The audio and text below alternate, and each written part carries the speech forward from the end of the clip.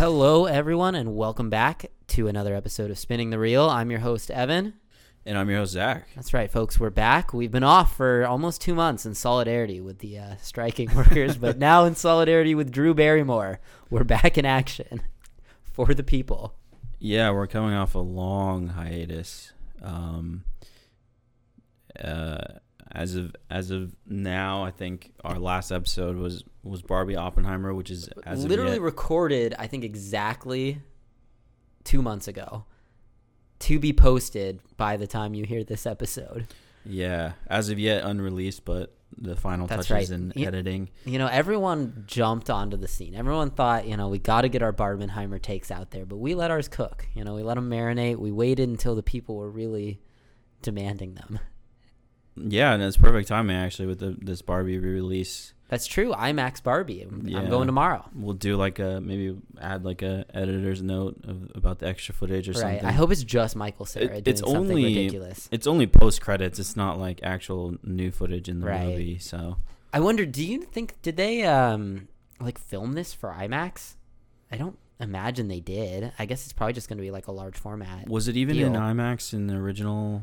No, because but I guess that's because Oppenheimer had all the screens, right? That's what I'm thinking. Is even if it was filmed for IMAX, Oppenheimer took all the IMAX screens. So I don't know. I'm thinking that it wasn't, but I'm sure it's going to be a good experience just to see it. I mean, big and loud. Barbie on any big screen. Sign me up. Exactly. How many times have you seen it now? 4. This is going to be my 3rd time seeing it when I do. Awesome movie. Just so good. Yeah, so much fun. Yeah. So we've spent a lot of this intro already just talking about Barbie, and I guess we mentioned Oppenheimer, but that's because there's been very little of substance, I feel like, that's come out. All apologies to Gran Turismo. So we're gonna talk a little bit here in the first section about just stuff that we've been watching since in the last 2 months, because we've been watching stuff in the last 2 months, but none of it to the caliber of Barbenheimer. Then I don't know, where do you want to go from there? Yeah, I think we don't have a clear plan. We're just kind of talking about the bit of the valley that the landscape is in right now with the strikes going on. And, nothing. Barbenheimer was like the tentpole event of the summer. Things have calmed down. And then with, the studios and the guilds on strike, there's not a lot of promotion for upcoming projects because they're literally not allowed to. So we'll talk about some stuff that's coming out, some stuff that we've seen since then, interesting things that are available maybe on streaming now or coming to theaters. So yeah, I mean, I don't even know what the exact plan is, but we're gonna work our way through it. Yeah. All right. Well, let's do it. Let's dive right in.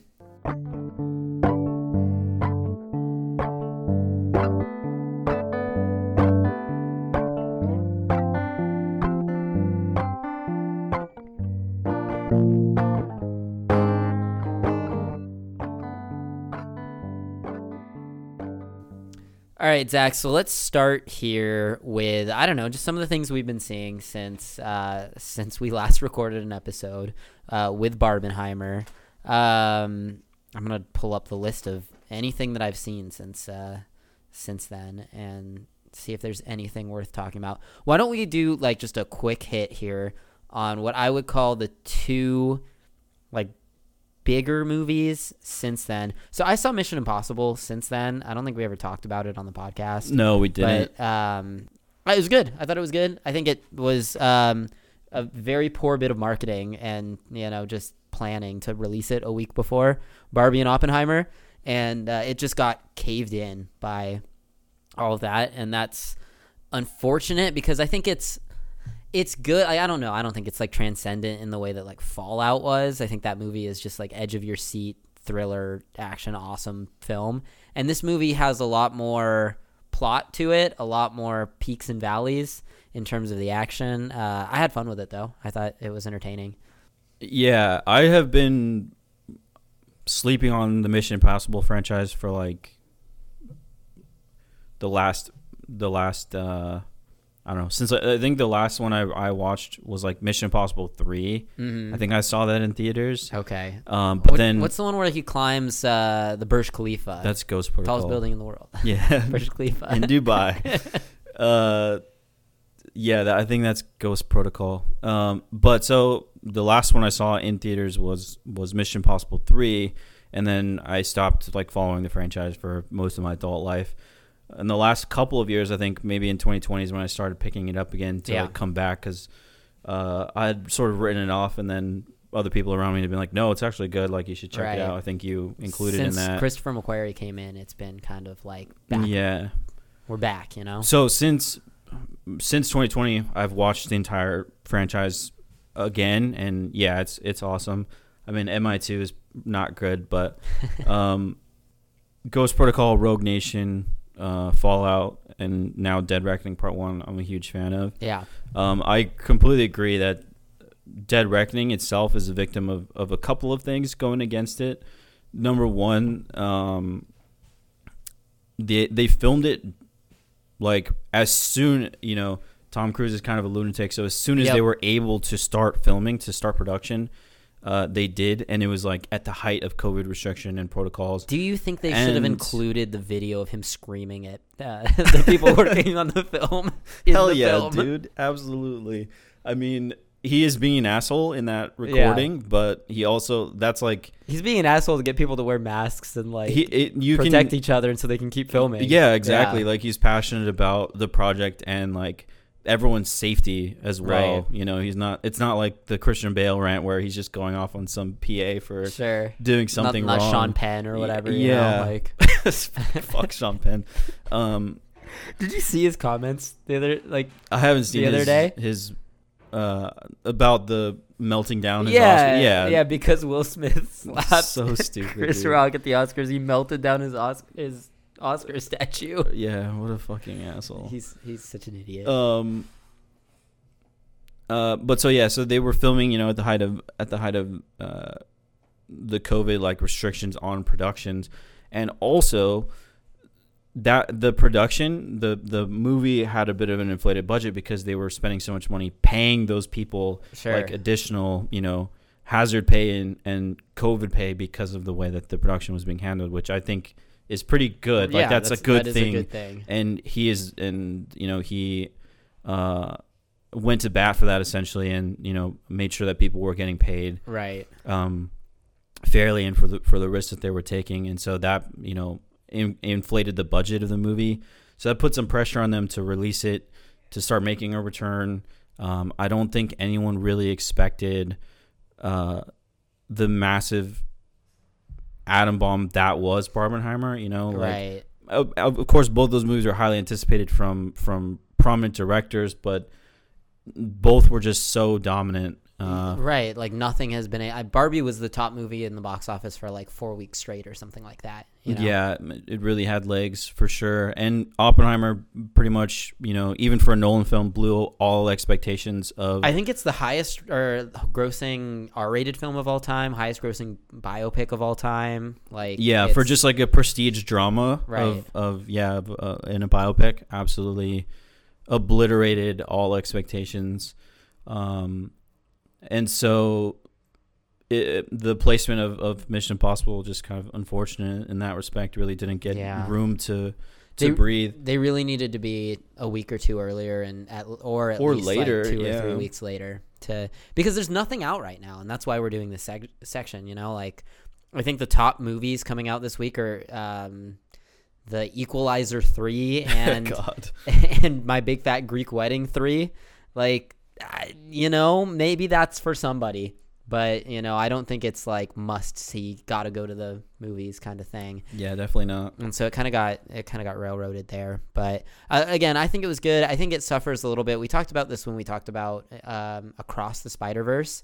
It's one of these kind of like, the movie ends and it's a cliffhanger. There's another 3-hour movie that is going to complete this story.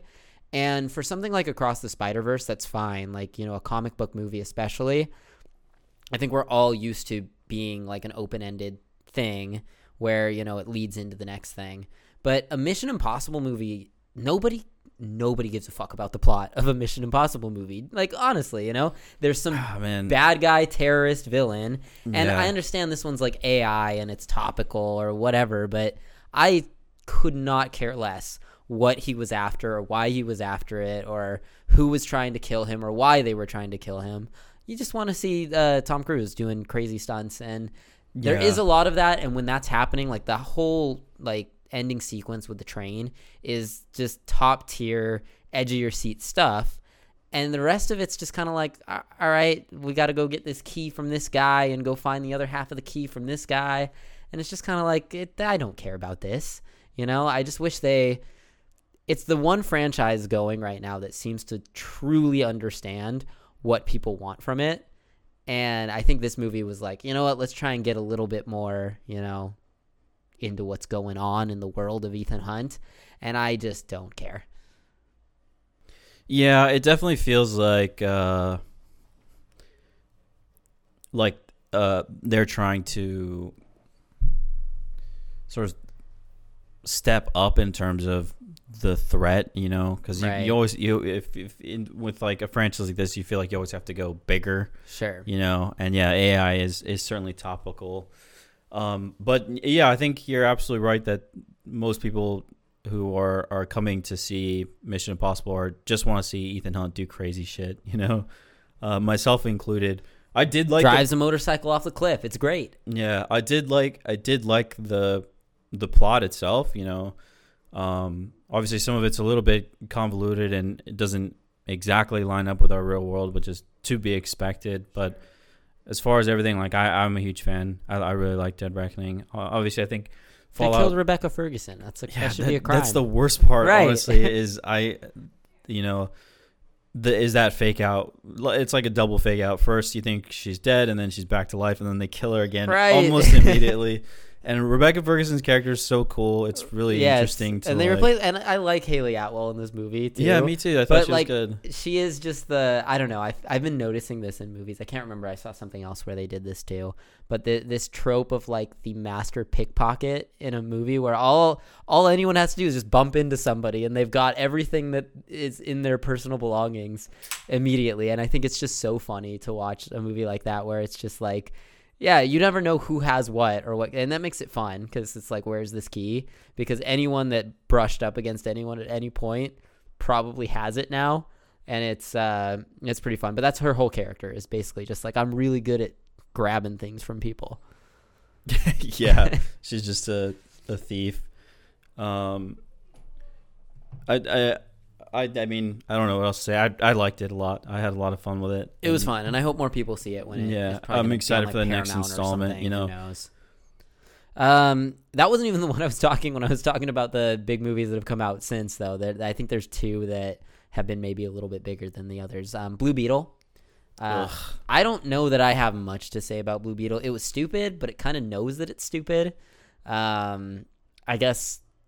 A golf clap for representation, but at the same time it really feels like this movie is I don't know, you obviously can speak to this better than I can, but I feel like I don't know, for me it was like this weird experience of watching like, all right, this is the first big studio like Marvel or DC, obviously this one's DC, Latino superhero.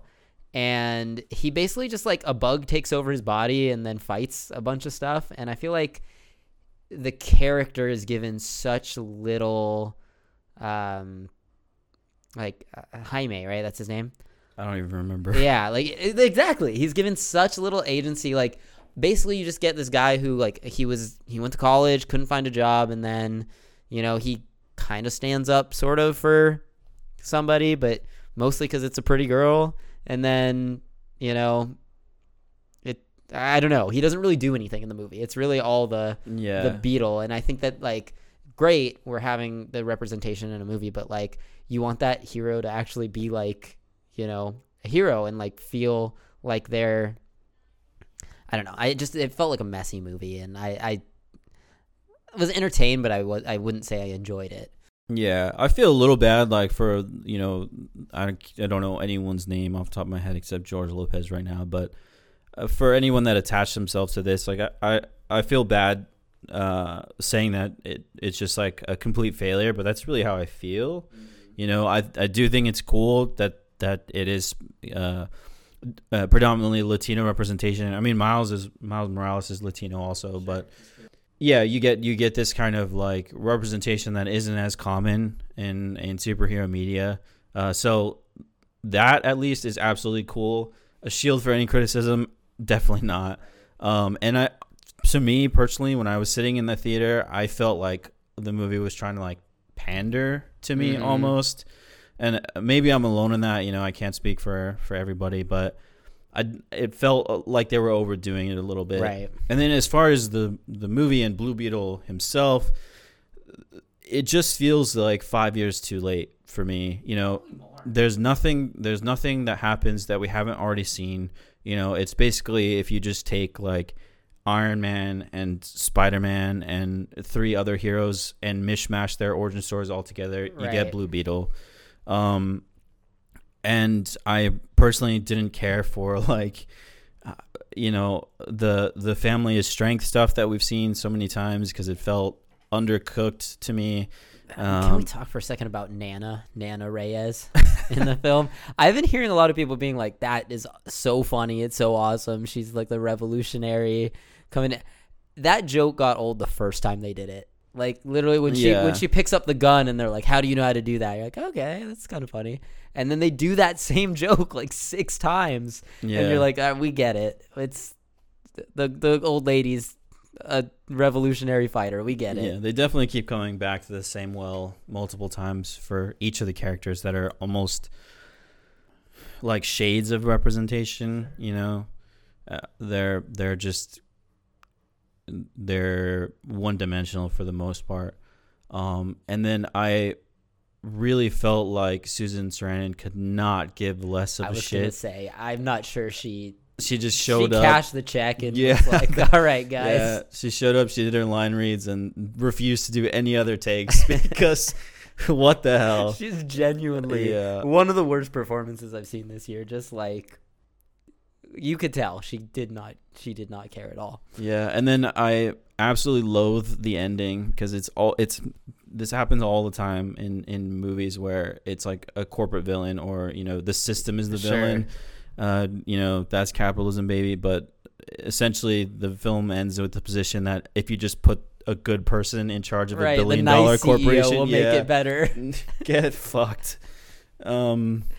So yeah, Blue Beetle did not work for you. Yeah, me either. That's probably all we need for Blue Beetle. Gran Turismo is the other one that I don't know if that's even really a big movie. I don't think anybody saw it, but my God, what a strange film. Deeply, deeply strange. Probably the best video game movie of all time. I guess.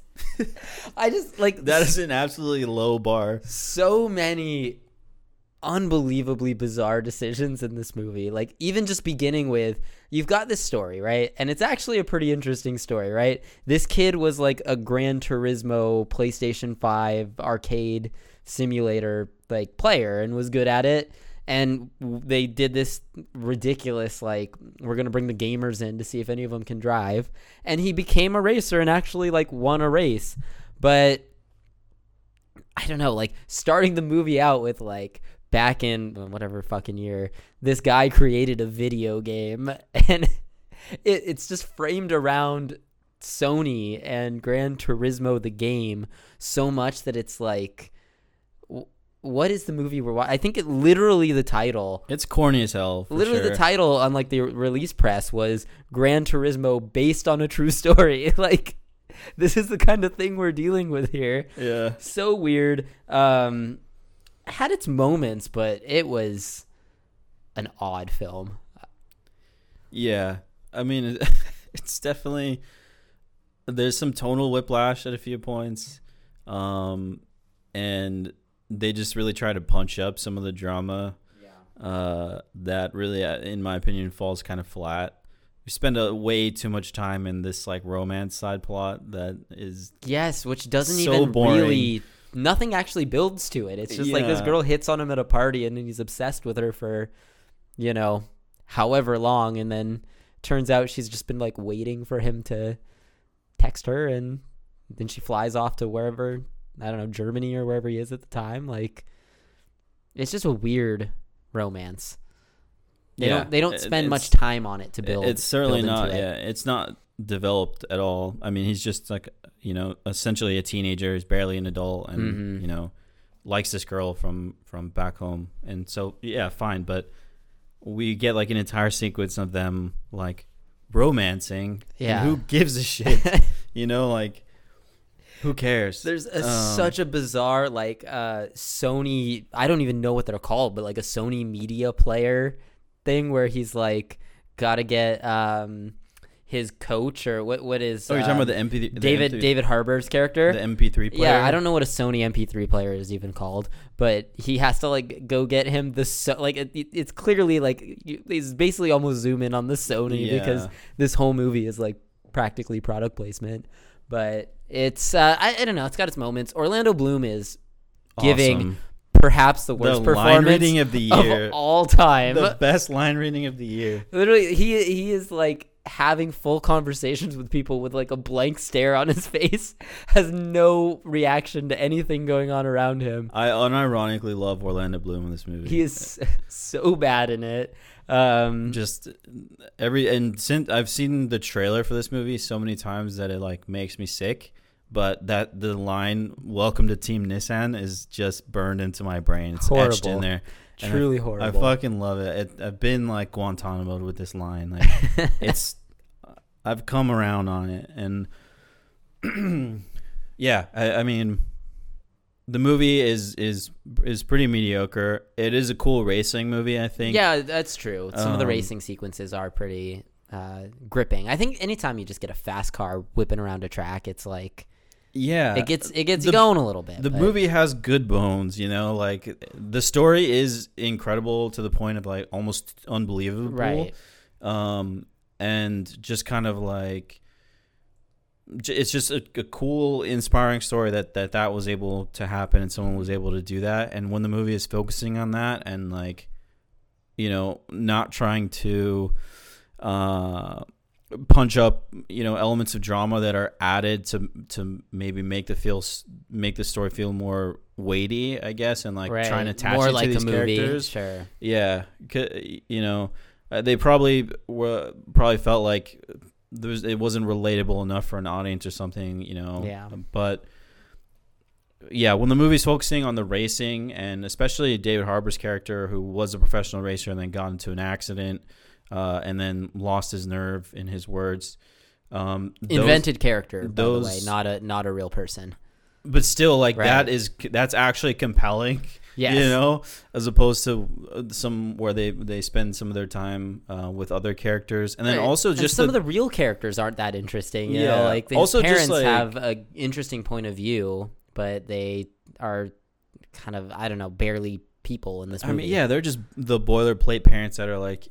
You're dreaming too big, like come back to the real world kind of thing. But even like the first competition, because the movie's broken down basically into two competitions, right? He gets chosen for three technically, right? The GT Academy, the Gran Turismo Academy, where they're gonna promote somebody, which they make this out to be the first one. It was actually, I think, the second one that he went through, but it doesn't matter. Then the second set of like trials here is that he has to finish at least fourth in a race. Yeah. And then the third one is, to me, the most ridiculous one. I mean, he was a part of a winning team. I think they bronzed, right? They took third. Well, so I looked this up, and I'll get to that in just a second. But the most ridiculous thing is the way this is framed in the movies. Orlando Bloom is like, after the accident, Nissan is going to drop you unless an all-gamer team settles at Le Mans. It's because at least in the movie, I don't know if this happened in real life. They want to ban sim racers. Yeah, there was like a petition signed by a dozen teams or something saying that sim drivers on the track make it more dangerous for the drivers who and came the up audience too in professional racing, which is fine. But like the solution to this is like let's let a team of all sim drivers race in like the 24 Hours of Le Mans, which is like a super dangerous race, at least in the concept of the movie.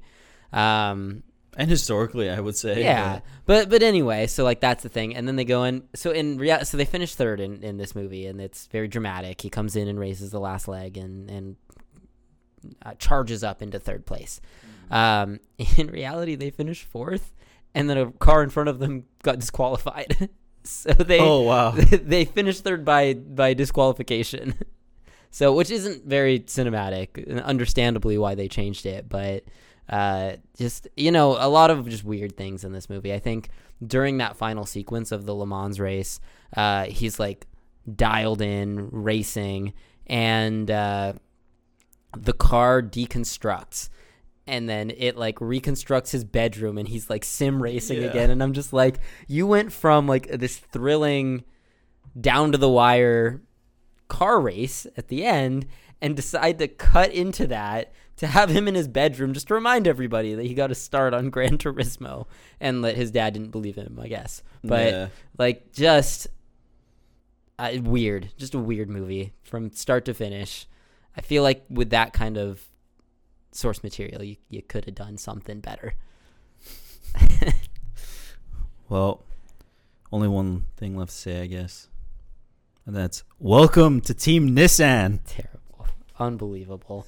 Line rating of the year. And what else do you want to talk about that's come out since then? Did you like Ninja Turtles? I did. I thought it was fun. Yeah. I like Ninja Turtles too, also. I thought it was pretty good. I am wary of Spider-Verse's influence on animation. But I think it's distinct. Like, I think this had a sort of like claymation feel to it. Like, obviously it wasn't, but that kind of influence. It was the Spider-Verse comic booky thing, but with like its own twist to it. But even like the other big animation of last year was Puss in Boots, and that also really kind of aped that style. It did. Which was a movie I wasn't like super high on. I mean, I liked that movie a lot, aside from the animation. I think it was fine. Like the story of it is great. I really enjoyed that a lot. I think it definitely deserves all the praise it gets. But I do see the ripple effect that Spider-Verse has had. Yeah. I don't know. I'm kind of mixed on it, because I do think that you look at those three movies, and clearly Spider-Verse had an influence on the other two. And I think it's something we talked about with Across the Spider-Verse, is that like all of these other movies in the aftermath of it have tried to sort of mimic or riff on that style, and then Across the Spider-Verse comes out, and it's just like, no, we're gonna do it but better again, and blow you out of the water. And it's the most incredible looking animation maybe I've ever seen. Like it's up there with everything is so thoughtful, Yeah, exactly. It's not just it's not an aesthetic, it's like a beating part of the story. Exactly. And each character is designed so thoughtfully and all of those things. But I think Puss in Boots brings a little bit more of a like a storybook kind of, instead of like a comic book. It's more of like a, I don't know, like a story picture book kind of style with the same sort of cutting. And then again, I think Teenage Mutant Ninja Turtles brings its own look to that same sort of style. But I guess my thing is, and I guess we could include even like Wolfwalkers or something, and like any of those films. What is that studio called? The Cartoon Saloon. Cartoon Saloon. That's right.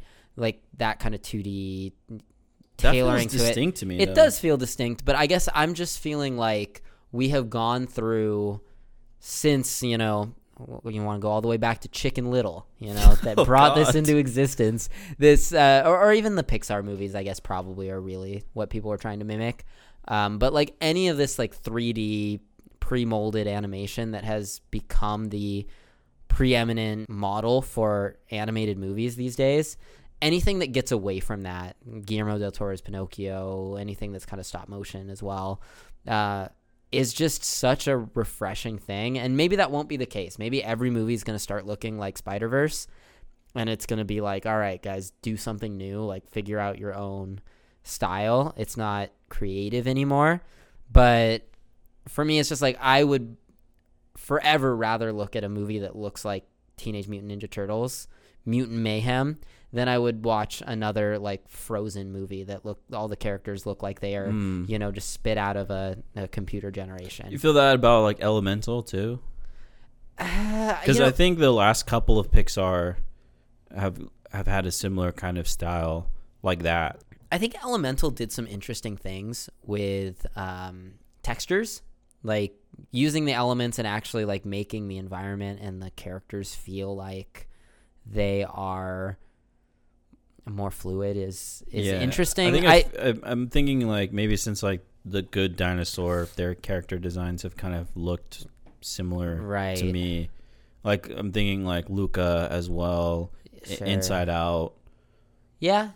Elemental now. And what's the next one? Wish, I think, looks pretty similar. Well, so Wish looks a little different. Like it is going to be that's not a Pixar. It's a... Oh, is that Disney Animation? It's Disney Animation's 100th movie, apparently. Oh. Or maybe it's not their 100th movie, it's their 100th anniversary, something like that. But it's not. That movie is actually, I don't think it's 2D. I think it is still 3D. But it's supposed to have like a almost like painterly look to it. And you can tell in the trailer, it's got like a different why am I saying Wish? No, the Pixar one where he goes to space. And they think Elio? That's the one. That looks like Pixar, generic Pixar stuff. Yeah. And like they are, and I think Pixar's thing is like they have run out of racetrack in terms of like technology. Like they're constantly pushing the boundaries and trying to add more elements and all of that kind of thing. But I mean, like you remember when I guess we were too young when Monsters Inc. came out to be really engaged in the discourse, but like the revolutionary part about that movie was like the fur texture they were able to do was like impossible before. And at this point it feels like the technology has caught up basically. And so, you can only push those boundaries so far. And now it's kind of figuring out how to create a distinct look for your movie or your characters or something like that. But I mean, I was not bothered by the way that TMNT looked. Yeah, no, me neither. It's just something that stuck out to me. Like, I'm not saying it as a way to detract from the movie. It's just something that I noticed and I have noticed sitting in theaters watching some animated movies the last couple of years since that was like 2018 when Into the Spider-Verse came out. Right. But yeah, no, I think as I was watching it, I felt that they really leaned heavily into the sort of like topical lingo and a lot of references, online humor, TikTok stuff happening today. And I think that's going to date the movie pretty hard. Yeah. But as I get afterwards, why they did it, like because they're teenagers that are immersed in the pop culture, and that's like and that's what it is speaking to their characters now. Yeah, and I thought it was super interesting too because at the time, I'm just watching it and thinking that they like wrote this kind of stuff in there, but no, they just a lot of that stuff they just let the kids say whatever they wanted. That's pretty cool. Yeah. I didn't know that. Oh, really? You didn't know that? No, I didn't. So the something that had been bouncing around Twitter for a little while was the scene where they're parroting the I think it's Side Talk NYC guys on TikTok who are always like, "We outside," like let me get a bacon, egg, and cheese with the Aki style, that thing. You remember that scene where they're like vaguely? I mean, yeah. So they're having Ayo Edebiri or April O'Neil film them, and they're like they start joking about this stuff that they see online. Yeah. And it's like super repetitive, and then she's like, "Yeah, I don't think people are gonna like you for this." I remember. And then they keep going. Yeah. Well, so I mean, that's like super topical, cultural TikTok stuff. And someone had posted the clip and was like, "This is the most seen and like embarrassed I've ever felt to be from New York," like or something like that. And then people were talking about how like it was bad for the movie to do that because it really dates it and all this stuff, and it sounds corny, right? But then other people were like, "No, this is like how teenagers talk right now." Right. Yeah, and that's the thing. It's like a time capsule too. You know, like. And then there was like a little featurette that someone linked to that was like, Seth Rogen and the producers and stuff, they put all the actors in the same booth as opposed to how they normally do these kind of voiceover roles. I think it's a great decision when you're recording teenagers hanging out. Yeah. And then they literally just were like, all right, hey, we did what was written. You guys take 15 minutes and just do whatever you want. And so then that literally started as like a joke that one person brought up, and they all just started riffing with each other, and then that improvisation is what made it into the movie. That's awesome. And I love that. I think that is pretty cool. Right. Even if in 10 years, kids watching the movie and be like, what the hell? Like, yeah, right. But I think it's cool because you can go back and like look at a movie from a long time ago and be like, oh, that's what was the thing back then. And I think I agree that it's very saturated with references, and it probably will feel a little dated, but I think that's fine. Like, this movie is a product of its time and its era or whatever, and especially if that's just what the kids were doing, whatever. I thought it a bit ironic too that the Splinter is so concerned with them being milked, and like that's literally what the movie is doing. It's like they're just milking this IP. But I will say that progression of jokes got me though. Like at the end when they do get milked, it was pretty funny. Yeah. What else? Do you have anything at all to say about Haunted Mansion? Did you watch that? I did watch Haunted Mansion. I thought people were. I don't know, a little harsh on it. I thought it was fine. Yeah, me too. It was okay. Yeah, it was just fine. I was surprised how much I like Owen Wilson in it, actually. Yeah. He's pretty funny. I'm a big fan of Lakeith Stanfield, so I like him in pretty much anything he does. I'm kind of over Tiffany Haddish, I think. You got to watch Landscape with Invisible Hand because she's very good in it. Yeah. Not a great movie, but she's great in it. But the last good thing I saw her in was like Bad Trip. She's so funny in that. But yeah, no, I don't know. She was good. Oh no, she wasn't that good in The Card Counter. No, I hated that. That was a movie that didn't understand what. Yeah. No one that was in it except for Oscar Isaac understood what was being asked of them. And Willem Dafoe was good. I think Willem Dafoe was awkward in that movie. But yeah, no, I think that's where I started going a little bit sour on her. But she's also actually really good in Apple TV's After Party. Okay. Playing like a detective. But doesn't she play a detective in something else too? She's like a detective with Ike Barinholtz and something. I can't remember what. But that's the Nick Cage movie, Unbearable Weight of Massive Oh Talent. Yeah. There you go. She's hardly in it though. So yeah. I'm trying to think what else here. We just saw Dumb Money at a excellent movie. Very fun, very funny. I don't want to get into it. I'm in the industry and can't talk about that stuff. So it's on a gag order. Basically it is. But yeah, so with that, we'll watch Dumb you Money. And Cody can do a special episode about that if he ever watches it. Well, I'd be curious what he we've thinks been about talking it. about what the bigger things that have come out, but anything you want to highlight that you've seen that probably isn't on people's radar or didn't get a wide release, for example. Yeah, so it's been like the dark days of the theaters basically since Barbie and Oppenheimer have come out. So watched a lot of different things at home, some old classics like The Nice Guys, and watched Lilo and Stitch. Rewatched Boys State. You've seen Boys State, right? Boys State's great, yeah. Such a good movie. I was sick the other day, and we didn't talk about Bottoms. That's one I was going to bring up. Okay, well we'll talk about it then. Yeah. I watched my girlfriend Anna and I watch a lot of our movies together, and do you? We certainly do. And so when I was sick, I was trying to watch some movies that she maybe wouldn't have wanted to see, and that meant watching Transformers: Rise of the Beasts, and Champions, 2 movies that I would classify as bad for different reasons, but I would not recommend these movies to anyone. I feel for Stephen Caple Jr. for Transformers. He's the guy that did Creed 2. You can tell he's really trying to do something that speaks to some of the ideas of racism or discrimination, the healthcare system. But this is all inside of a movie that is about alien robots that turn into either cars or beasts. and then fight other alien robots that turn into either cars or beasts. And then for some reason brings G.I. Joe in at the end. Yeah, so that is insane to me. That post credits, I was like, God damn it.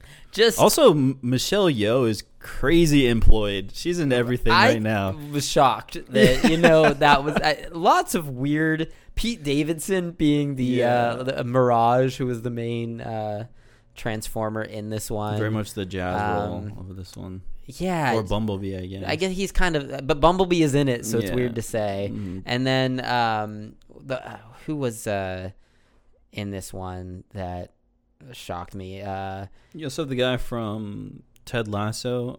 Oh yeah, which was nice because you can recognize his voice right away, and it's kind of like you're like, all right, that's pretty. Anthony, what's his name? Coleman Domingo. That I did not. As Unicron was guessed. weird. Like you can't really tell anyone's voice because they're all modulated. But anyway, weird movie. Champions.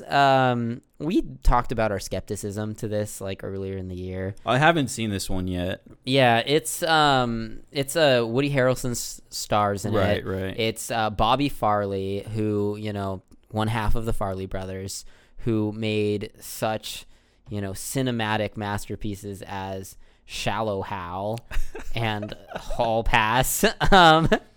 People like Hall Pass. People like all their movies for some reason. Yeah. But like his brother has gone on to become somehow a prestige director with things like Green Book and bad movie and The Greatest Beer Run Ever, which I don't think really reached to the heights that people thought it would. But you gonna talk bad about my boy Chicky Donahue like that? I sure will. But the thing about this movie that I think we all sort of highlighted around the time is that these guys produced the movie The Ringer, which is just a horrible assault on intellectually disabled people, and it just offensive film. And so he's back in the same. Bobby Farley is back in the same sort of realm of like this, I don't know. There's no like Johnny Knoxville in this one though. True. And Woody Harrelson's character isn't as ignorant in this movie, but he's still at his trial for crashing into a car drunk. Mm-hmm. Still says the R word to the judge before coming around and realizing that these are people. And it's ridiculous. Yeah. It's a movie where all of the characters are actually really given a lot of agency and voice and room to be seen for who they are, for people, and they're all given this is who this is and this is what they're into, but at the same time they are just out there parroting sex jokes and sure being used as the joke a little more. Any amount is too much, but it's a lot. And so I don't know, I think this one at least has its heart in the right place, but it's still just, I think if you're a Farley brother, maybe stay away from that subject. I think maybe we've heard what you have to say about that. The walls run dry. So those ones were the bad ones. And then Anna and I together watched a movie called, and this was a movie that won, I think, the Audience Award at Sundance. Was one of those ones that we weren't able to watch, or maybe we didn't get around to, something like that, called 1001. And I don't think a lot of people have seen this movie. It's streaming on Peacock. It was at Regal for a week. Right. And I missed it. I wanted to see it, but I missed it. It's very good. It's basically a story of this woman and her son across 20 years, basically, maybe 15 years, something like that. She gets out of prison, and her son's in the system now, and she's basically trying to see him when she can. This is 94 or something like that. And she decides to protect him. She has to kidnap him. So she takes him. He's been trying to run away from his home all these years, the foster homes and stuff, all these years. So she takes him in, and then, time jump to 2001. They've survived this time and are, living together. Time jump again to 2000, I don't know, 6 or something like that, when he's going to graduate from high school. And it's basically just a story of these people trying to survive under a system that is out to get them, grapples with this sort of moral ambiguity of her actions and their actions collectively. Also is all set in the backdrop. There are like voiceovers of political ads and speeches by like Rudy Giuliani and Michael Bloomberg as like the mayors of New York at the time, and sort of like a gentrifying neighborhood and all of this stuff. Like it's all very interesting. And then there's this like massive twist towards the end that recontextualizes everything that you've seen going into it. And I won't spoil it here because I think people should see this movie. And it's just fascinating. Like it's a really good, well-acted movie. I would recommend that you watch it. Like I said, it's on Peacock, so you should be able to definitely find it somewhere. But it's awesome. It's up there for me this year. So that one was actually like a pretty cool find in the last few months. Anything else? I think that's going to be it for me right now. You said you want to talk about bottoms here in a minute, so I will leave it to you. So just, I asked you if there was anything you wanted to highlight, so the mirror of that question for me. Two things I have, and then I also, bottoms is kind of like at the bottom of what I want to talk about also. I want to talk about Talk to Me. Okay. And I want to talk about Theater Camp. Theater Camp. So Theater Camp is one that we saw at Sundance. I haven't seen it since. Yeah. I've seen it a few times because it did have a small theatrical run, but now it's available on Hulu. It is just one of the funniest movies I've ever seen. It's hilarious. It's got that deadpan sensibility that you just, it's very much like mockumentary, Office, style, Parks and Rec kind of humor, a little bit more quippy, I think. And some of the jokes are delivered exactly like I said in that deadpan style where it's like, what a year for Iowa to Beery. Yeah, absolutely. Also very employed on the level of Michelle Yeoh. She's in everything right now. But Theater Camp is the story of a theater camp, as suggested in the title, in which the main the camp director ends up in a coma right before the main session of the summer. Incredible. Leaving her her incompetent son to run the camp, along with the neurotic counselors and just the lovable kids. Yeah.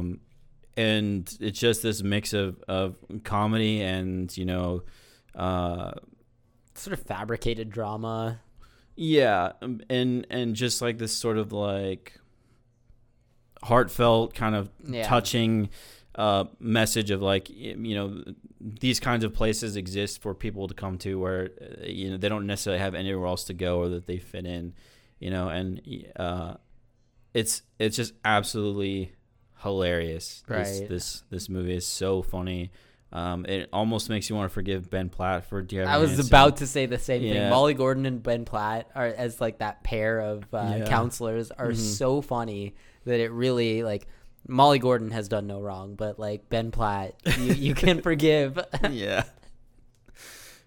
Yeah, they're just, oh man, Ben Platt especially with how petty he is and like just him and Molly Gordon are the main characters. Rebecca Diane, and I can't remember Ben Platt's I don't name right now. It's been too long since I've seen it. I want to watch it again though. But they were campers for a lot of years, and now they've been counselors for like a decade, and they're just kind of like these adults in Arrested Development that haven't really moved on from this stage of their life. And so the way that they not take it out on the kids, but like interact with them in some ways, and just it's so funny. It's in that same, I guess, vein of like I don't know, recent movies like Game Night, Blockers, Booksmart. That's just like rewatchable, quotable. Yeah, like super funny. Absolutely, movies. Yeah. And if you are a person who is like involved or peripheral to theater or know a theater kid or anything like that, if you are on the pulse at all in any fashion of theater culture, this movie is gonna just like it's for you, destroy your funny bone. It's hilarious. That's so good. I don't know how else to see sell it. Yeah, definitely available on Hulu right now. Excellent movie. The other thing I want to talk about is actually Talk to Me, which is a horror movie. Yep. Very low budget horror movie out of Australia. And the story is these teenagers, I guess, they're in high school. They find a porcelain hand. Okay. That apparently is a mold of a woman who was killed at like a witch trial. So like belongs to this dead medium witch kind of person. Right. And they invent this party game around it, which is like essentially just a seance where you light a special candle and then you hold the hand like you're shaking it. Okay. And you say, "Talk to me," and then a spirit appears in front of you. And if you're holding the hand, you can see them. But if you're not, and do they visualize this in the movie? Yeah. Mm-hmm. Oh, that's cool. And then after you say, "Talk to me," you say, "Okay, I let you in," and then you get possessed, and the ghost, the spirit takes a hold of you and communicates whatever they're trying to, or uses your body in whatever and they're way. Different spirits for each person. Yeah, it's random. It's completely random. Every time you invoke "Talk to Me," it changes. And so the rules of the game are, you can't go over 90 seconds. That's like the only rule. Okay. They sit you on a chair. They tie you up. They put a belt around you so you can't escape the chair, and then that you can't hold on for more than 90 seconds. Otherwise, that sounds interesting. I actually am intrigued by this. Otherwise, otherwise the spirits might try to stay. Is what they say. So okay. The movie has this very powerful, horrific opening, but then you get into the main plot where the main girl has had a tragedy in her life with her mom committing suicide. Oh, jeez. Yeah, I guess, oops, content warning. But yeah, so, she has that trauma in her life, and she feels kind of isolated, and some of her friends are kind of, not really there for her in a way. And she gets invited to this party where there's been rumors going around about this hand and people getting possessed and stuff, but they don't believe it. They think it's a joke, that it's not real. They go to this party where it's supposed to happen, and then she volunteers to go first, and it's completely real. And so then it becomes this sort of metaphor for like drug addiction and, self-medicating as a response to trauma and like the isolation that comes with. And it just completely worked for me. Like from the beginning to the end, I think it makes a lot of sense. It's a completely apt metaphor, and it's fucking slick. Like it's just under 90 minutes. The punches land and has one of the best montages of like a party. And if you think of like a party scene you would see in like a typical movie, like a teenage movie or something more adult maybe, or even to invoke, Sam Levinson's like Euphoria, that kind of like.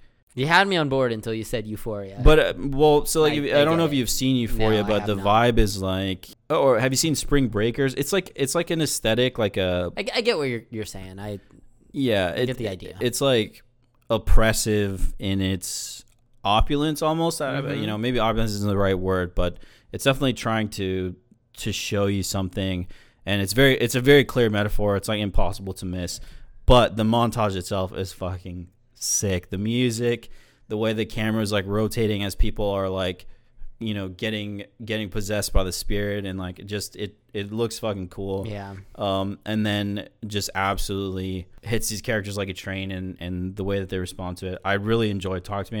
The first time I saw it, I was kind of like, I totally see the hype, because it had been getting a lot of praise, and people talking about it being like the horror movie of the year and stuff like that. And I'm not the biggest horror fan, but I do enjoy it, and so I wanted to see it. Went and sat down and saw it. Was completely floored, and then I watched it again a couple of weeks later, and on rewatch, still just as powerful. Yeah. That's a genre that like I just am usually, I will say I do end up watching a few horror movies a year. Usually they're the big blockbuster ones. But a lot of times, honestly, I come back around to the popular ones at the end of the year and like kind of fill in the gaps. And that, based on your description of it, Sam Levinson aside, sounds interesting to me. Like that sounds like something I would be. Yeah, it's nothing like the writing or direction of Euphoria, but like there's an element to that show that is almost like attacking the viewer with this sort of like aesthetic of hyper realistic Sure. drug abuse and kind of like, I can't think of the word. Honestly, what Harmony Korine does with Spring Breakers too is kind of the same thing, where it's almost like there's this world that you're not a part of, and even though there's this like darkness just underneath the surface, it's wrapped up in this like, it's like candy coated. Exactly. Yeah, exactly. In a way that's enticing if you've ever felt on the outside, like of a fly on the wall kind of thing. Like or if you're just like maybe ever felt like unpopular, sure. or not fitting in with the culture or something. It's like this siren's call that I think is very on the pulse of like popular culture and sure. and even youth culture today and in the last decade. Certainly when as I was growing up, like it resonated with me. So I think Talk to Me lives up to the hype. Okay, I'll check it out when it's streaming somewhere. I'm sure I'll watch it. I'm not. Yeah, sure I imagine that's pretty soon. I think it's A24. Okay, so it should probably come to like Showtime or something. They do something like that, Okay, the bottoms. You want to do the bottoms talk? Let's do it. Yeah, sure. I mean, Ayo Edebiri again. We've talked about a few. Ayo Edebiri is good in it. I am on the Ayo Edebiri train. Yeah. She is so funny in theater camp. She is good. She's fine in Teenage Mutant Ninja Turtles. Haven't watched The Bear, but I've heard good things. Dude, The Bear is incredible. So yeah. Very, very good. But I'm on board for Ayo Edebiri, and she is breaking out this year, and I hope she keeps going. Like I hope she becomes a movie star, because I think Bottoms it's like a lesbian fight club is, I guess, essentially what you want to call it. That's what they've been branding the movie as, essentially, right? Yeah, like it's not as like, it's definitely not Fight Club. There is a Fight Club, but they reference it heavily, and they build this fight club basically to hit on the popular girls. It's this almost sort of like weird fantasy world that they're building in the movie. Yeah, that like it's a high school, but it's like if heightened to an especially. It's like if you combined like Superbad and Booksmart and also like Starship Troopers. I don't know if you've seen Starship Troopers. I haven't, but I can imagine. But like, so Starship Troopers is a satire of like militarism, sure, and American military culture.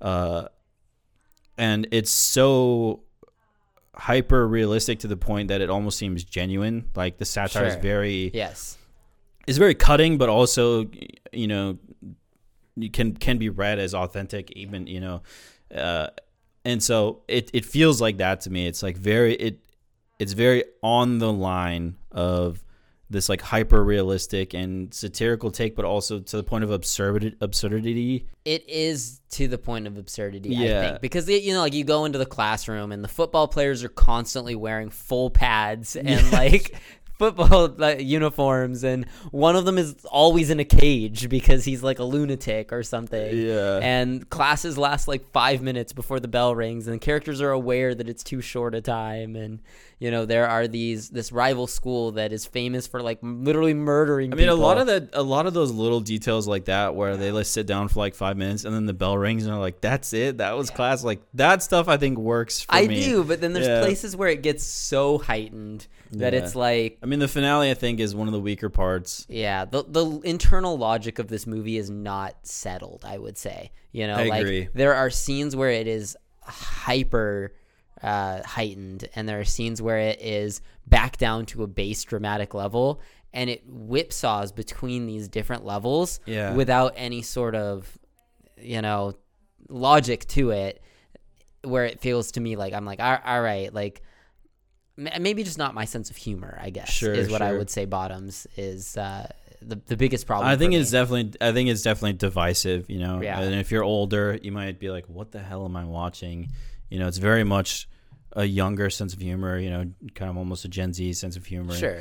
But honestly, I think what lines up for me and some, the way I like to be humorous in my own life is like exactly that, where you say something completely outrageous and like a deadpan delivery that people miss it, and it takes them a second to hear it, and they're like, what the fuck?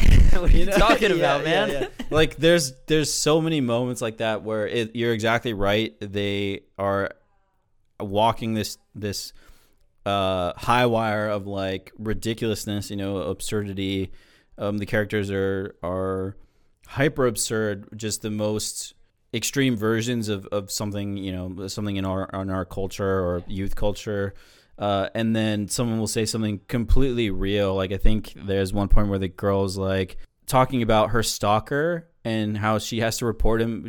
When she reports him to the police, she calls and then they're like, oh, you have to fill out this online form. So I fill out the form and then the form says to call. And then I call and they're like, yeah, we can't do anything until he says he's going to, or until he tries to kill all these you. Extremely serious, dark jokes in the middle of like a jokey scene. And it just like I guess your mileage may vary, but it just takes all the air out of, like there was a actually very funny scene where they're trying to convince, these girls are starting this club and they're trying to convince a teacher that won't give a shit to be the and that's Marshawn Lynch, who is genuinely the funniest part of this movie by a mile. I think we're trying to convince him to be in this movie and they're like, oh, like this guy hasn't been in class for weeks, like I haven't seen him since the first week, and it's like and it's so funny. Great. It's so funny, and then he's like concept warning, suicide. Yeah, exactly, that kid committed suicide, and it's just like it takes all the air out of, you're just like, oh god, like I feel bad about laughing, and it's just this is a movie I love that shit. Absolutely did not, and this is twice now for with Emma Seligman. Just her movies are, to me, I guess what I would say is her movies are completely tone to me. Like I feel like Shiva Baby did nothing for me on an intellectual or emotional level, but that movie was like you can even call it a high wire act. It was gems for lesbians. Sure. It was high tension, intense tension, and that is not the kind of thing that I enjoy. So I kind of just wrote it off like, this is well made. It really ratcheted up the tension, but not for me.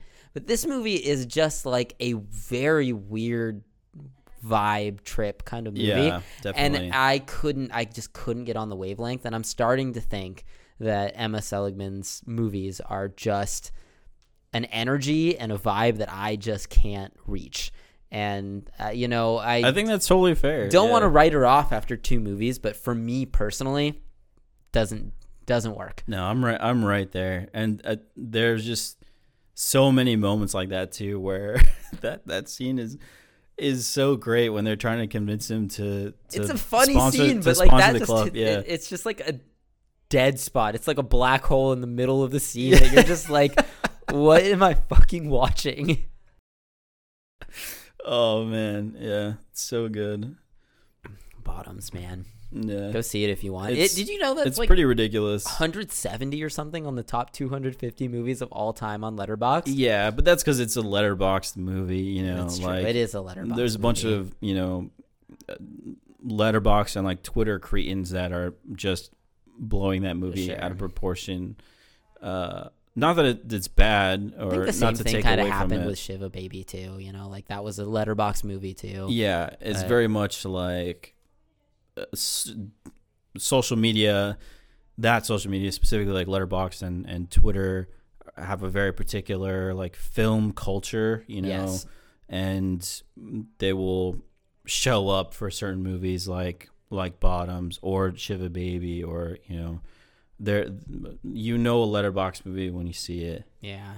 I saw a certain amount of like kind of gatekeeping behavior going around Twitter. I think I sent you something that I saw, but like basically someone was just like, I don't understand this like culture that is intense fanaticism around this movie, like, and kind of referencing it as like a Gen Z kind of thing. So interesting. I agree. Like I don't understand the intense fanaticism around Bottoms. I don't disparage it. Like, people have latched on to this movie and really are invested. One of the people that I follow on Twitter, somebody that like is, I don't know, some hockey person that I follow, like called it the funniest movie in like 20 years or something like that. Wow, I'm like, that's high and praise. I'm just like, that's not that's not the case. But I'm glad people have found this and are connecting to it. But I don't know, maybe it's just old man yells at cloud now. Like we're getting older, and it's just, for me, this is a movie that I'm just like, I do not understand the appeal of this movie in particular, you know? Yeah, I think there's a lot of things that it's getting at, and the jokes that it tells, I think that I appreciate, and just again that sense of like whiplash, you know, that you're talking about, of like saying something completely insane at a pace, Yes, or a tone that is just like inappropriate for that moment. which and then is usually so funny, but the problem is it's so grim. yeah, like in and then those just moments, letting right? that sit for a second. Right. It's just, oh man, I love it. Not for me. But Yeah, I mean, there's like, the entire movie, not everything worked for me. Like I said, I didn't like the finale very much. It just kind of devolves into this goofy sort of violence, which is fun, but not really. honestly, like that at least conforms to some like sense of filmmaking that I have comprehension for, you know? Yeah. Like that is a campy action sequence that I was like, all right. And you know what? I'll be honest. I'm going to have to pull it up to find his name. But like the second football player, not Jeff, the main villain of the movie. Oh, but yeah. I can't remember his name, but the second sort of like his second in command, played by Miles Fowler, his name is Tim, is so batshit out there. Like Dude, he is committed. He is the only 1,000%. Io Adebiri gets there sometimes. Marshawn Lynch is in his own movie entirely. Yeah. But like Miles Fowler's character is so fucking out there that he's the only one that seems to truly understand what movie he's in. Yeah. And it works. He's so He's funny. great. in it. Yeah, he's great. So I don't know. Bottoms is bottoms. Let's wrap up this what we've been watching section with a yes or no question. Should I watch Haunting in Venice? Yes. Okay. Then I guess I will. I mean, I can't. There's not many movies on a list that I would say no to that question. I would answer that with no. Can you think of one that you would say no? Maybe something like just completely disturbing for disturbing's sake, you know, like Cannibal Holocaust or something, you know, like I wouldn't implore you to watch something that is really can be a traumatic experience that you might not get anything out of, but certainly a Haunting in Venice, you know, you can watch it and at least enjoy some of it, even not having seen the prior two. You literally need to know nothing about. I figured as much, but Agatha Christie or Kenneth Branagh or it's an anthology. Hercule Poirot, yeah. Okay, nothing. Fair enough.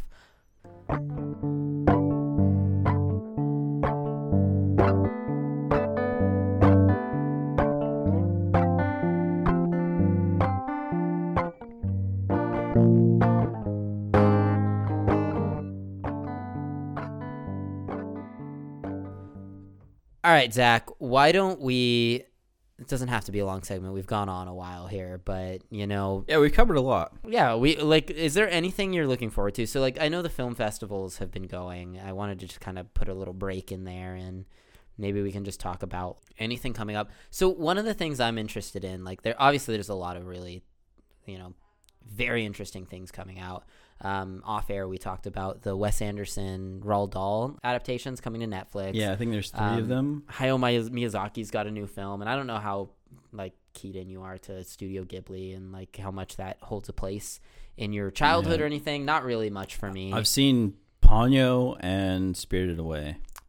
Spirited Away is weird for me because like it is, people hold that up as one of the greatest, like greatest animation films certainly, but like greatest films of all time, and for me that's a movie that's like weird. I liked it, but it was weird. I think there's a handful of Ghibli movies like My Neighbor Totoro specifically that are far superior. But anyway, the film festivals have been going on, so I guess I don't necessarily even really want to talk about like any specific movie and what we're hyped for, what we're not, or whatever. But like I want to just talk about maybe just some things that are interesting to think about for the next, few months of film going. A movie coming out, Next Goal Wins, Taika Waititi. I feel like this has been coming out for a long time. When it was announced in 2018 or 2019, like they filmed this 4 years ago. and it's just coming out now.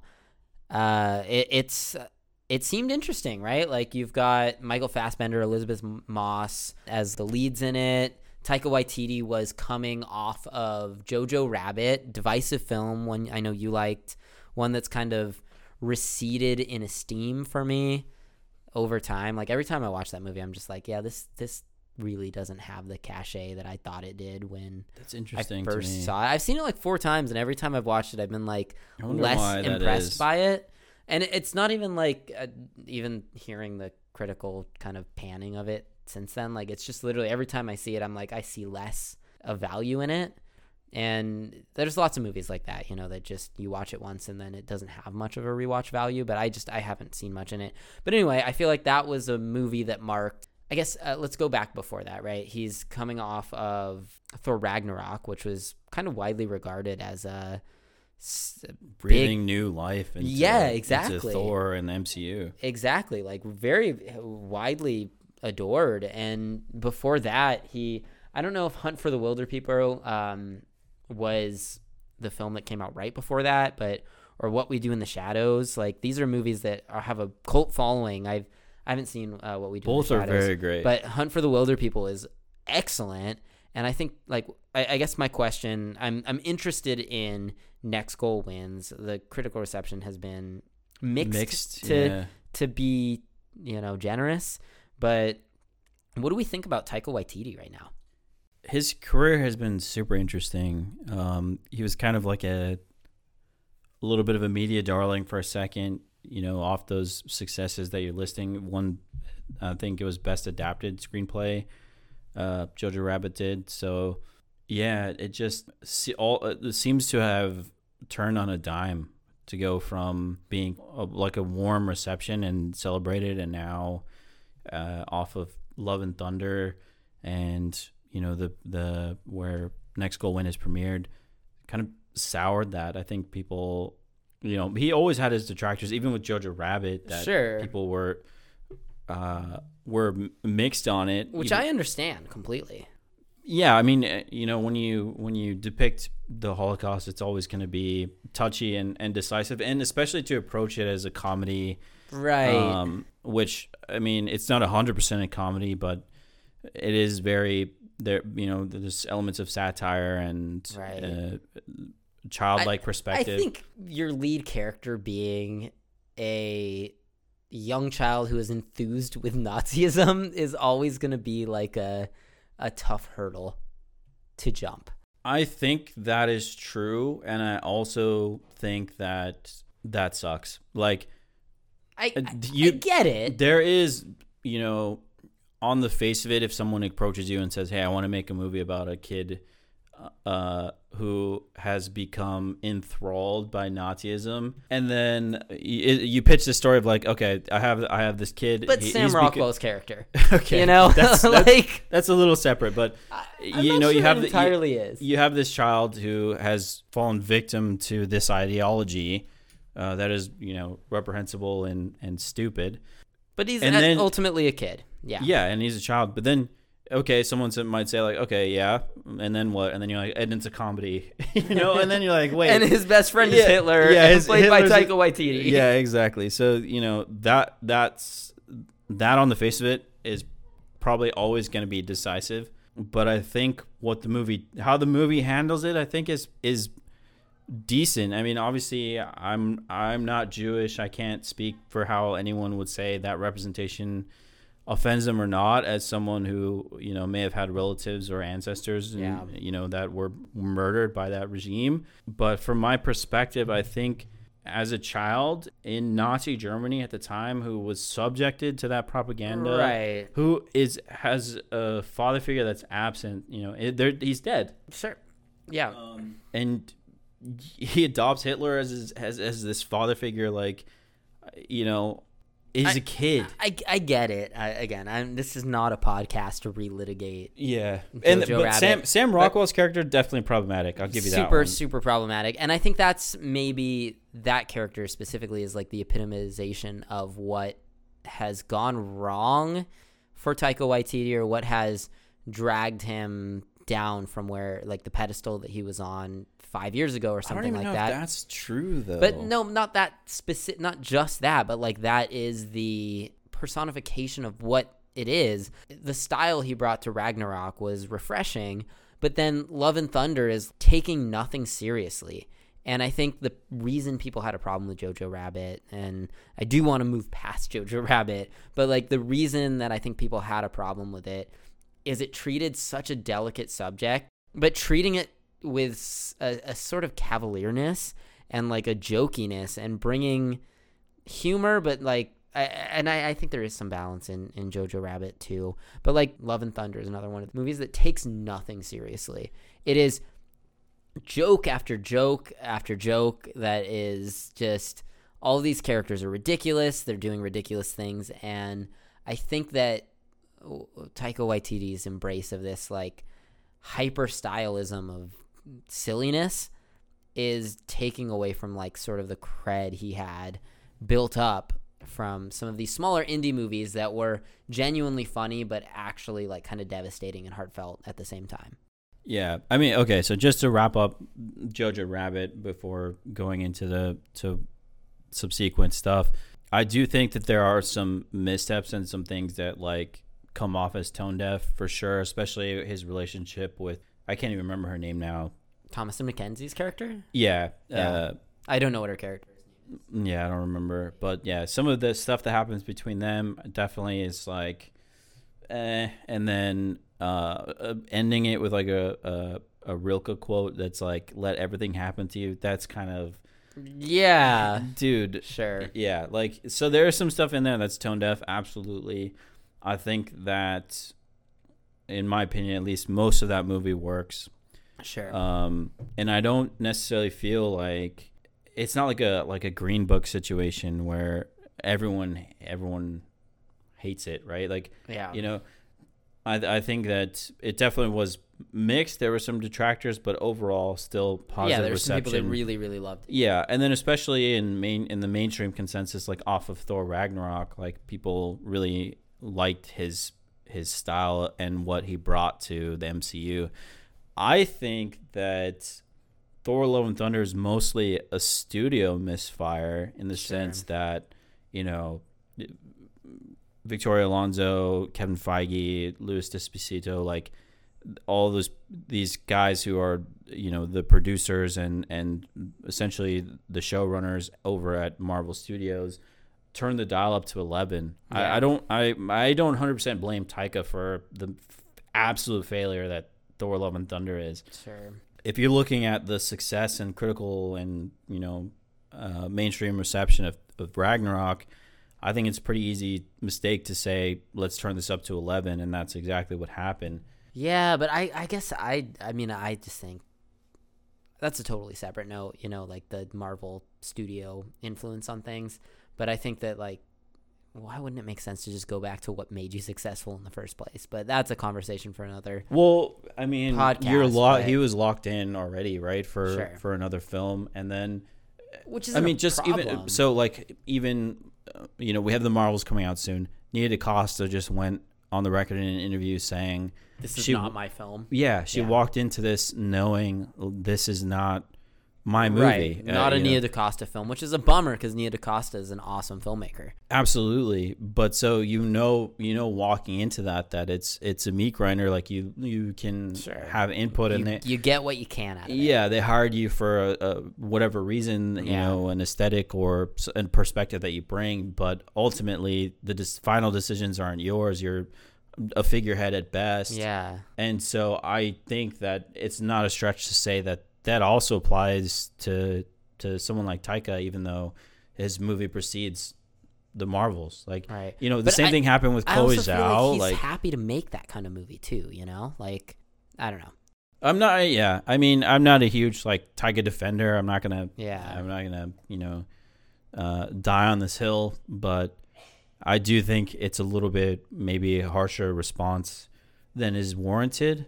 And I'm reserving any judgment. I'm interested to see it for Next Goal Wins until I watch it myself. Yeah, it's a movie I've been interested in seeing for a while because, you know, again, a director with an interesting tone telling a, you know, Yeah. No matter what happens, I'm always going to be a big fan of Hunt for the Wilder People and What We Do in the Shadows.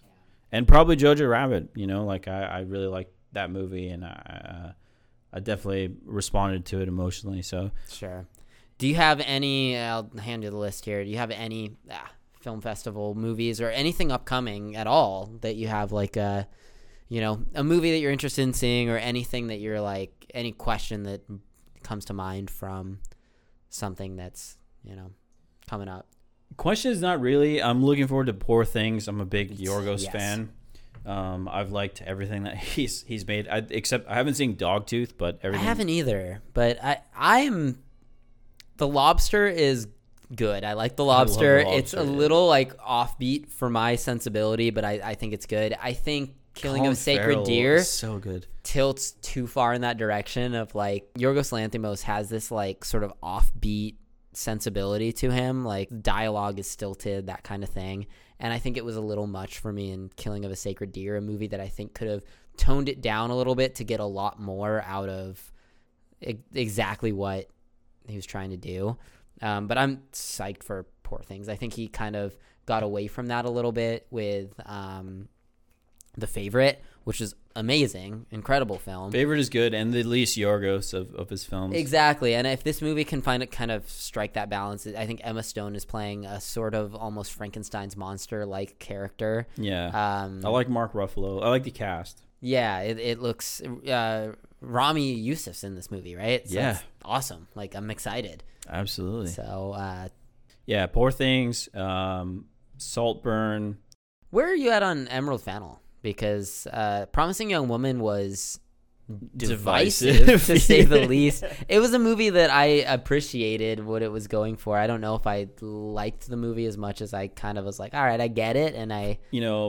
far be it from me to say whether that is like a helpful representation or interpretation of our modern culture and situation with regards to that heavy content. But on a personal level, I really liked it. I think that the ending is probably the only sticking point for me. I think it's almost too true to life in a sense. Like, it's like, it really feels like the way that movie needed to end, though, like for what it was going for. Yeah, I definitely think that, man, again, I don't think it could have pulled off like I don't even remember how Gone Girl ends. Isn't Gone Girl like a... I don't remember. Gone Girl ends pretty dark. Does it? Okay. Yeah. So I mean, she frames him for her own murder. I remember that. Yes. And then disappears. And through her own stupidity, exposes her identity to random like opportunists who rob her for all the money that she stole from him. Oh, okay. So that's the part I yeah. But so then, in an act of desperation, she frames Neil Patrick Harris for kidnapping her. Oh, right. And holding her against her will, and then she goes back, and then.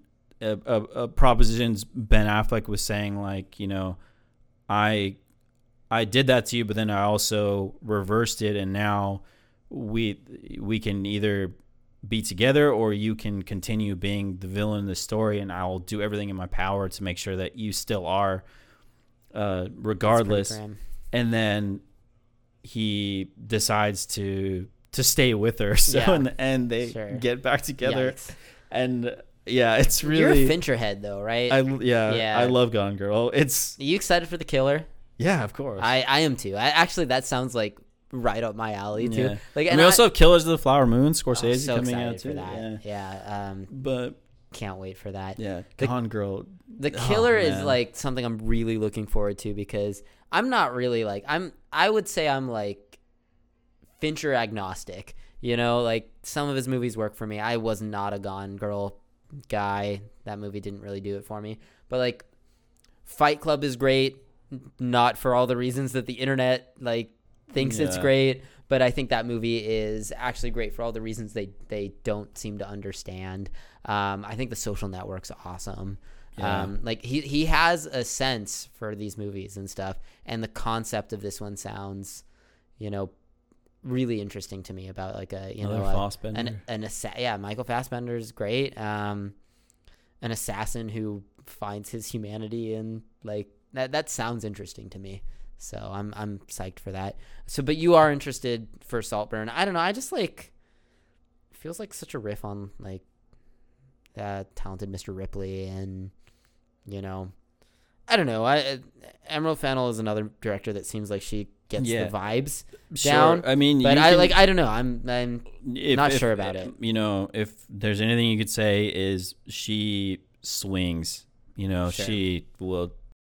Not afraid to make people mad. Yeah, we'll take that bat and swing as hard as she fucking can. And certainly the ending of Promising Young Woman is absolutely that. Like, you build up this sympathetic hero character on a crusade and just literally ragdoller, basically. Yeah, like I think what is a little bit lacking for me there is it's hard. It's a delicate line to walk, because the whole act itself of what the movie is about is robbing these women of their agency in the moment, and so it's about the depravity of men. And that is what the movie sort of ends with. But at the same time, you are almost creating this like weird fantasy. Yeah, it's I almost wish there was a moment, as sickening as the final moments are, it almost, I think, would taste a little better going down if there was a moment where you can see in her face like she planned for this contingency, where like almost like she's laughing at the end, right? Like exactly. like a Joker moment or something. She's the character that intimately understands that this is the way things go, and that because obviously you at the end with the reveal of the police, which is a completely other situation of trusting that institution to follow up on this shit, but like that going into the situation where she was trying to gather definitive concrete evidence of what happened to her friend, that she planned for the contingency that she could die, that she, that her life was on the line trying to get this. And so almost of like thinking like setting a gambit in the sense that you have two ways to win, and her going out and knowing like, I won, I'm winning.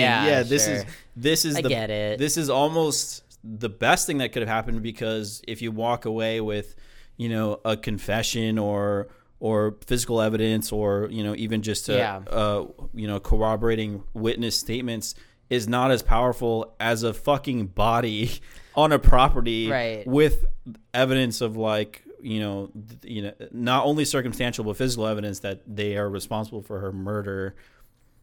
I just feel like that movie is so bleak in the sense that, like, it really is. And maybe it sounds bad coming from a man saying this, but like that is a movie that is, its whole thesis is like men are vile and evil and cruel in their whole being, but I don't think it paints with such a broad brush. But I think it does, because Bo Burnham's character is posed as like a good guy. There are good guys out there, and I think my thinking is like, far be it for me to say that, like, that twist is powerful, right? That's the conversation, that he was though, involved right? in it. Like, that's important, but at the same time, like, if there isn't some aspiration for men, like if there isn't some, that sounded horrible to say it that way, but like if there isn't some character in that movie that is like, there is a good man that exists, that this is what people like men should be,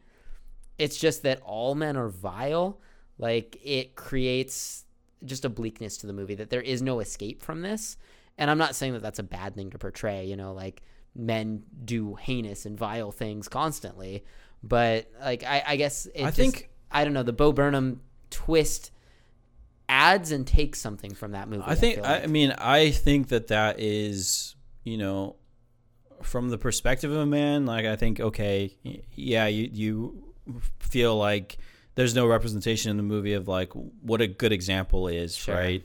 maybe her dad, I think. Kind of. But, I mean, he's hardly a character. Clancy Brown sits at the table and is like, Yeah. are you sure you want to be doing this, daughter? I can't remember, Like, honestly, yeah. how impactful he is or something. But honestly, I don't think that is a responsibility that is. Sure, of course. That's not with a movie like this, it's not her responsibility to portray. Of course. I think the number one thing that this is putting on display and sort of centering in the crosshairs is this narrative of like, when something like this happens, the first thing people will say is like, oh, I only know him as a good person. Right. Never talked to like me almost that the way. Dane Masterton Never. situation Yeah. that's been going on lately, Yeah. kind of Or thing. even Yeah. Johnny Depp or, Sure.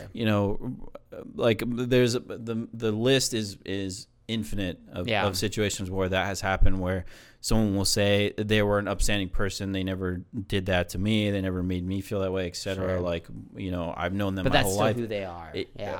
Yeah. Or even with Bo Burnham's character, it's not even necessarily who he is, it's that he let that slide. Exactly. Yeah. And so I don't think that's necessarily a responsibility of the film to portray that, and also that it is centering that exact phenomenon. Exactly. And I think that the Bo Burnham twist does, that even really get at that point. Even the best person, the best guy could still exactly. Yeah, is just being a nice guy doesn't mean shit. Anyway, then that's the Saltburn discussion. Yeah. But I don't know. I'm not sure. Like, is there anything else? Like, the Royal Hotel is something that I think you would be anticipating. Kitty Green movie, also starring Julia Garner. Follow up to The Assistant. Jessica Henwick. I would like to condemn the AMTP because fuck them for taking Dune Part 2. Fuck Dune Part 2, man. And also Ponderosa. I really wanted what to... Is Ponderosa? Or not Ponderosa, Problemista. That's what I'm thinking of. Ponderosa is Survivor, but Problemista is the one with... Ponderosa, I just think of like Tilda Always Swinton. Sunny. Tilda Swinton and... Yeah, I've seen a trailer for that movie, I think. Yeah. I, didn't necessarily pique my interest. Dune Part 2 moving has had literally no effect on my... Dune Part 1 was garbage. Because you're uncultured. Not a Villeneuve guy, but... Have you seen Prisoners? No, but people tell me to watch Prisoners, and I'm just like... It's bleak. Man, I don't know. Yeah. Like, at this point where I'm at with Villeneuve is like... But you've seen Arrival. I've seen Arrival, and again, Arrival is like Dune, is like Blade Runner 2049, is... Fuck off. It's like anything, is like, it's Fuck all off. style and no substance. Are you kidding me? Arrival... That movie is not good. It's fine. Fuck off. It's fine. Dude, Arrival is his most accessible film, I think, by far. I agree, and I still think it's fine. And it's so good. I think Dune is middling. I think that Blade Runner is middling to bad, and I think that Arrival is fine. Have you seen the original Blade Runner? No. Okay. Then what do I need to? All right. Because, I mean, the original Blade Runner...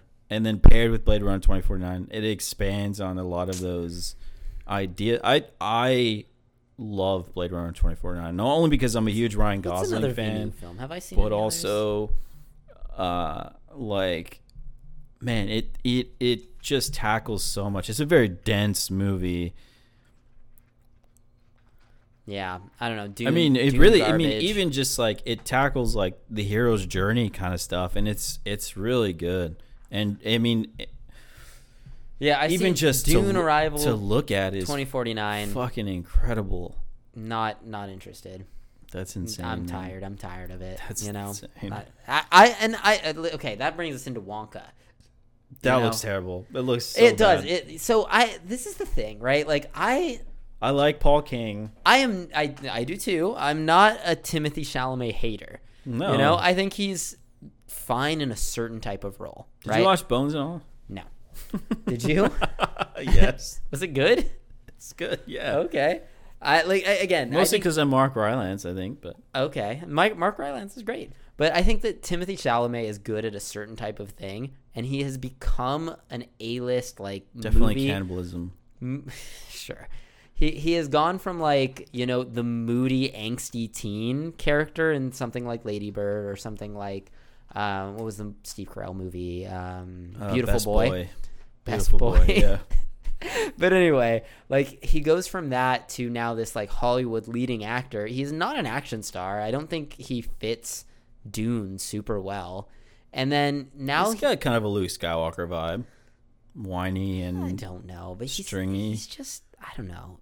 The emotional range that he has extends from angsty to moody. Like that is his thing. And I just don't see it. And Dune, it didn't work for me. But like Wonka, I feel like they cast him because he's like skinny and has curly hair and vaguely reminiscent of Gene Wilder, but he has none of the like instinctual timing and comedy chops that Gene Wilder does. It would have been cooler to see someone like oh man, what's the guy who plays Zero in Grand Budapest?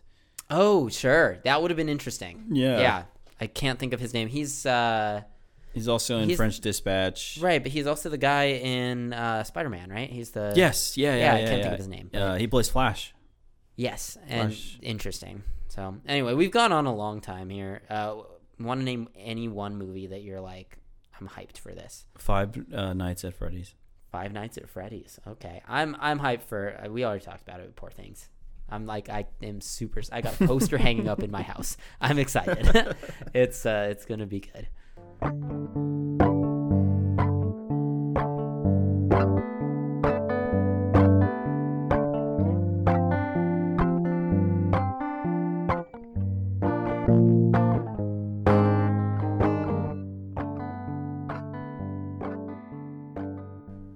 All right, Zach, so that's going to do it for this episode of Spinning the Reel. Where can people find us? Spinning the Reel, that's REEL.com. Has links to all our podcast platforms as well as a numerous amount of reviews that... Which I just wrote one recently. Evan has written. What's Landscape with Invisible Hands. So read about it if you want. That's the Alien movie? Corey Finley movie. Alien movie. Interesting. Mm-hmm. Hopefully we'll be back next week. So with that, do you want to say... Yeah, and maybe Cody will be joining us. Yeah. Do you want to channel Cody's spirit and say goodbye to the people? Bye.